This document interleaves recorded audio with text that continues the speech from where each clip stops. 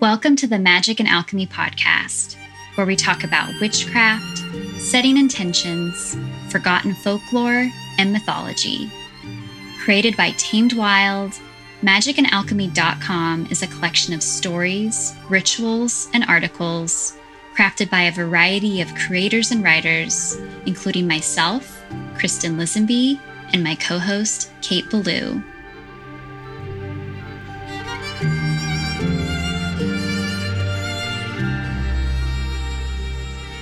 Hello, and welcome back to the Magic and Alchemy podcast. I'm Kristen Lisenby. And I'm Kate Ballou. Today, we are going to talk about boundaries. And in preparation for this episode, I felt inspired to look up its official definition. Let's hear it.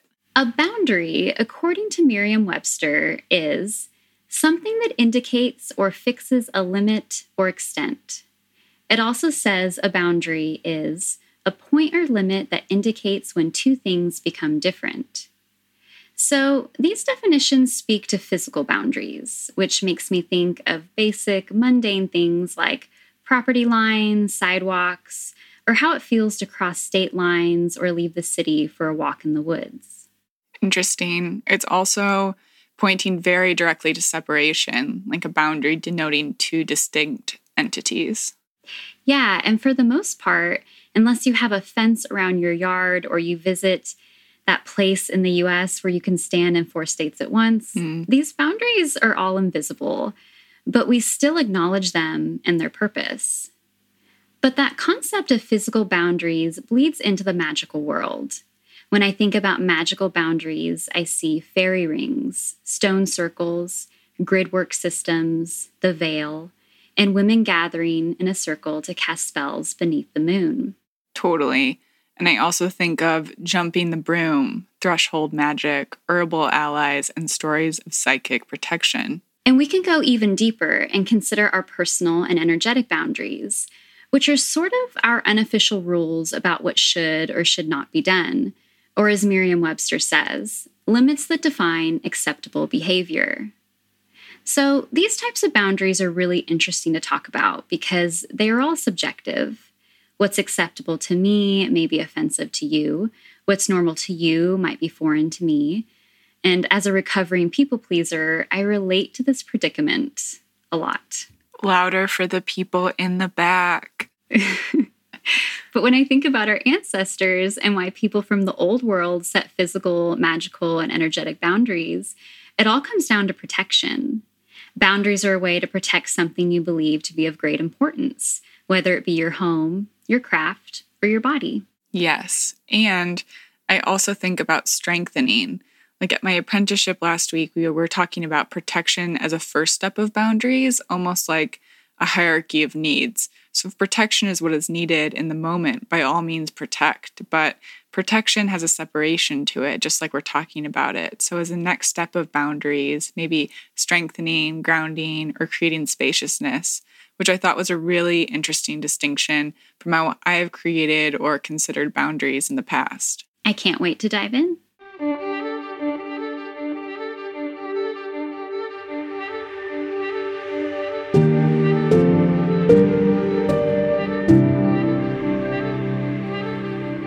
It's not hard to see that we humans love boundaries. We love putting limits and labels on things. We want to know what's mine and what's yours, what the rules are, so we can decide if we want to abide by them or break them. We create invisible walls to section off this and that until nearly everything is claimed and maintained, and the only way to move from one place or state of being to another is through a door that we've also created, a threshold. In many ways, thresholds aren't much different than boundaries, although I see thresholds more as a doorway to cross a boundary. So not really one and the same, but there's definitely some overlap. I have this book that Tamed Wild gifted me a while back called Scottish Witchcraft, and I think it's back in stock on their site if anyone is interested. But it suggests that boundaries are liminal spaces. Because a boundary is not in one place or the other. It's the invisible line that separates the two. And if we know anything about liminal spaces and magic, we know that they're great places to speak with spirit. The book goes on to say that when Scottish Highlanders set up a homestead, they used sumacs to establish their boundaries.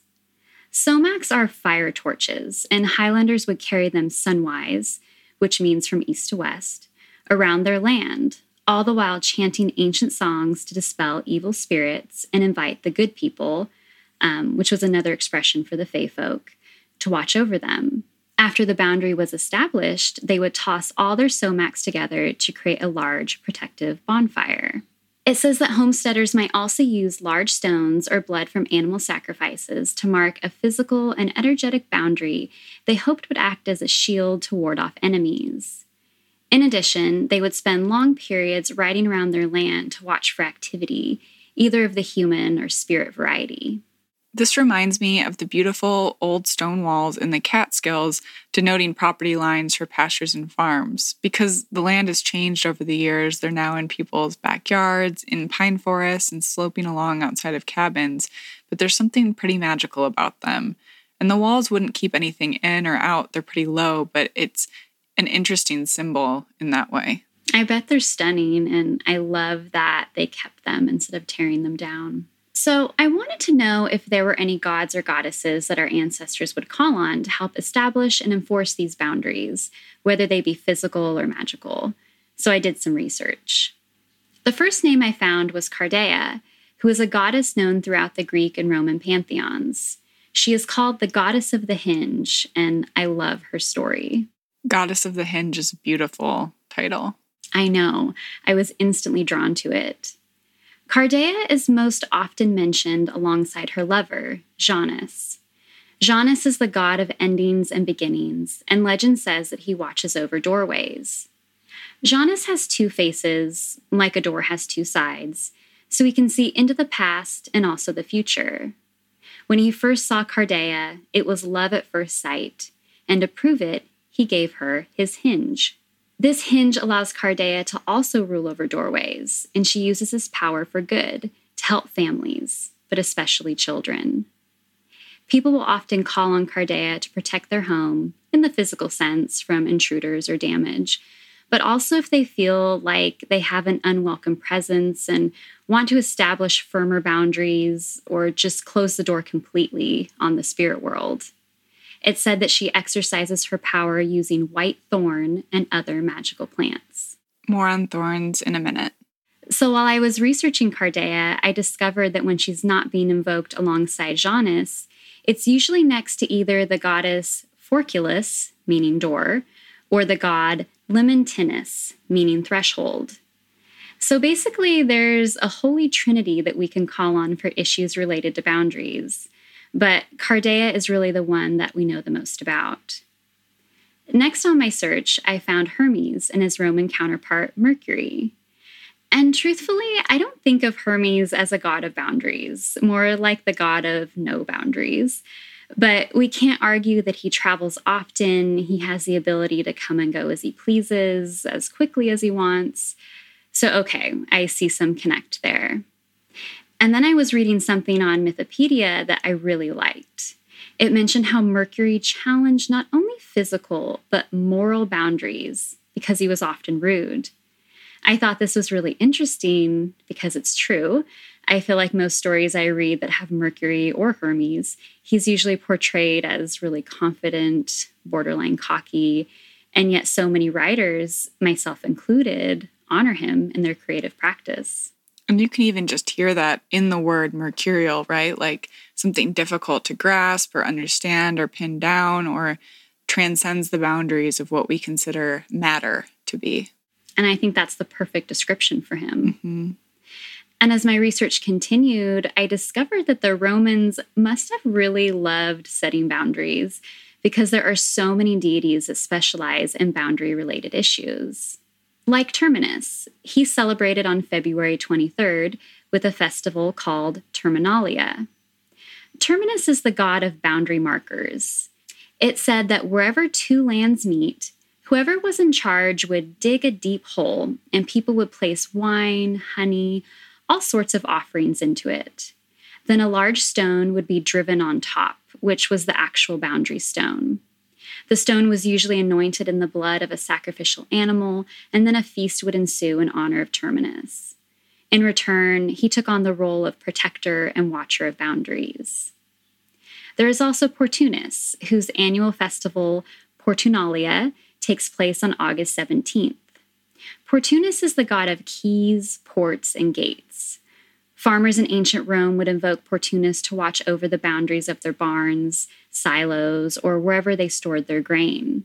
Portunus was also believed to be the one that controlled the boundary between land and water, specifically at Portus Tiberinus, near his temple. Tiberinus is known as the imperial port of Rome and at one time was the principal maritime harbor.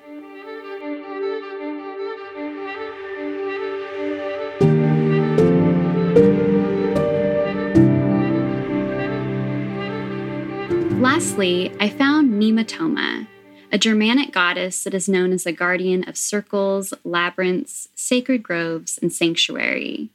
She is said to watch over our sanctuaries and sacred spaces while we're away to make sure that our boundaries are respected, even in our absence. Nematoma is a bit of an obscure goddess, but people have some interesting theories about her. I discovered that there is a place in Appleton, England, where they have a yearly festival in June called Bombing Day, or Bombing the Thorn. And while it's not specifically dedicated to Nematoma, there is reason to believe that she might have been more involved at one time. The hawthorn is her sacred tree, and during this festival, the community gathers and decorates a hawthorn tree at a place they believe was of great importance to their pagan ancestors. The reason or history behind Bombing Day is a bit obscure as well. Some say that with everyone dressing up and dancing around this tree, that it's a bit of an ancient tree ceremony, whereas others say that this gathering is a yearly ritual to resurrect the goddess. But we don't have to go to England to meet Nematoma, because legend says that she likes to hang out at places of power. So anywhere we cast a circle, our altar, and of course, liminal spaces are fair game. Hawthorns are an amazing tree to talk about boundaries as well. Definitely. Kate, are there any deities that come to mind for you when you think of boundaries? Hecate is a deity that's really sacred to me, and we did a whole episode on her in season 1.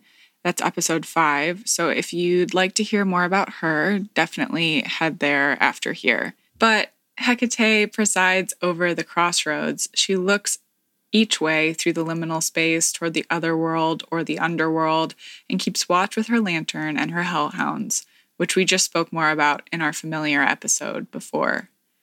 I feel like she has taught me personally that boundaries are a form of honor. Like I must honor myself and my internal underworld and landscape enough to know what I will accept and what I won't accept. And a lot of the work for me has been done through green witchery or magical and sometimes poisonous plants.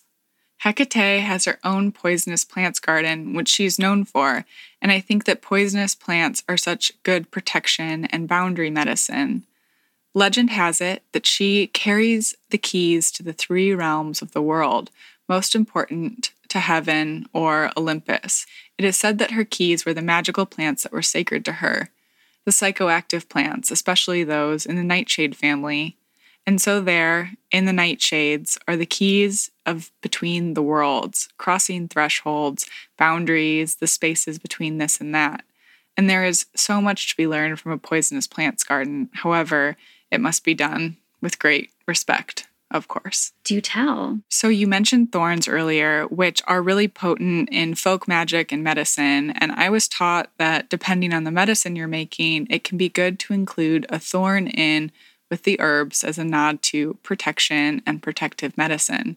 So for example, if I'm tincturing hawthorn berries, I may want to include a few, maybe 3, thorns from the hawthorn. I couldn't find a lot of writing about this actually, but it is something that's been passed down to me. And I know that thorns are also included in protective charms that you can wear on the neck or carry in the pocket, spell jars, depending on your intention, or on your altar. And I think of this in similar magic to nails, which are another wonderful folk magic tool. I acquired an Ozark folk magic book because my ancestors were farmers at the foot of the Ozarks, and I wondered what sort of practices may have been used by them or around them at the time. And the book talks a lot about nails as boundary magic. So I'll just read to you from the book here. Nails have traditionally been a part of the Ozark Healer's toolkit because they are easy to find and usually plentiful around the house. In certain rituals, a sickness itself can be taken off a client by magically nailing it to a tree. And in this way, the sickness is left behind when the client leaves. Trees, often used for this ritual, include those associated with strength or health, like oaks. New nails were once included in many rituals and amulets for protection against evil and other influences, and in one common rite, 3 new nails are hammered into the frame of a front and back door of a house in the shape of a triangle, point facing up. This was believed to protect the home from evil by magically nailing the intruder to the spot before they could enter. It was also once believed that if someone with evil intentions entered the home, the nails would pop out of the door frame, although sometimes not all the way. Coffin and gallows nails were traditionally seen as having magical powers because of their proximity to death. Coffin nails specifically were once commonly carried by hill folk as an amulet to ward off certain diseases or into wax dolls filled with a person's hair or fingernail clipping. Such magical nailing can also be done using thorns from certain trees like the honey locust. The honey locust isn't a plant that I've worked with for thorns. Maybe it's more prominent in Arkansas. Listeners, let us know. But some plants I think about when I think about boundaries and prickliness are nettles, roses, hawthorns, blackberries. And there are many folk tales about nettles, nettle being so nutritious and wonderful, but having such a sting is an important nod to generosity, but also awareness. You don't pick nettles barehanded and not pay attention.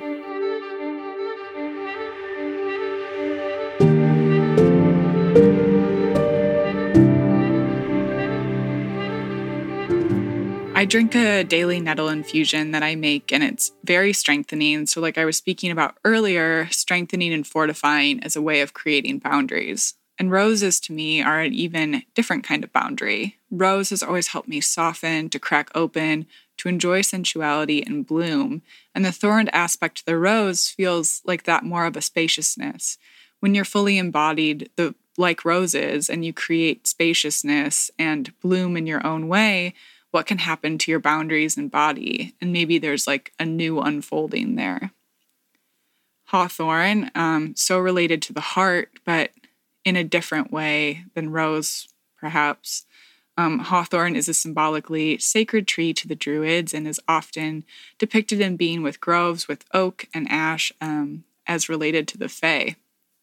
And I know that we've spoken about these trees in our Beltane episode as well as Tales of Ash episode, but legend says that hawthorn branches in the home can protect against psychic or astral attack, and that planting the trees nearby can also be a form of protection. Thorns also remind me of hedges, which I just know there's so much about in legends with hedgerows and hedge witchery. But I'm curious, Kristen, do you work with boundaries or protection work in any of your own practice? Yeah, and I know that you know, Kate, that establishing boundaries is something I've been working on. But for now, I'm practicing saying no, which I think you might have said before is a spell in its own right. Because if we can't verbalize our desires, how can we expect any of these seeds to take root? And I'm also a big fan of placing obsidian around my house, specifically by doorways. What about you? Yeah, I mean, exactly. No is a complete sentence. And it's been the people pleasing for me. And something my therapist said is that it's great to give, but for it to truly be a gift, you can't look for reciprocal action. So, for example, I can't look for gratitude or return if I'm extending my boundaries or giving from that place. So getting really clear on my own needs and honoring my own time, strength, and spaciousness has been a real magical and transformative practice in my relationship to boundaries as well as my time and peace of mind. Plus, I just got this black tourmaline gem essence that works with Saturn, Earth, Morgan Le Fay, patchouli, anise, agrimony, blackberry, the strength card in the tarot, and the root chakra. So more on that maybe later. But listeners, I think that that's all the time we have for today. But thank you so much for joining us for this conversation around boundaries and protection magic.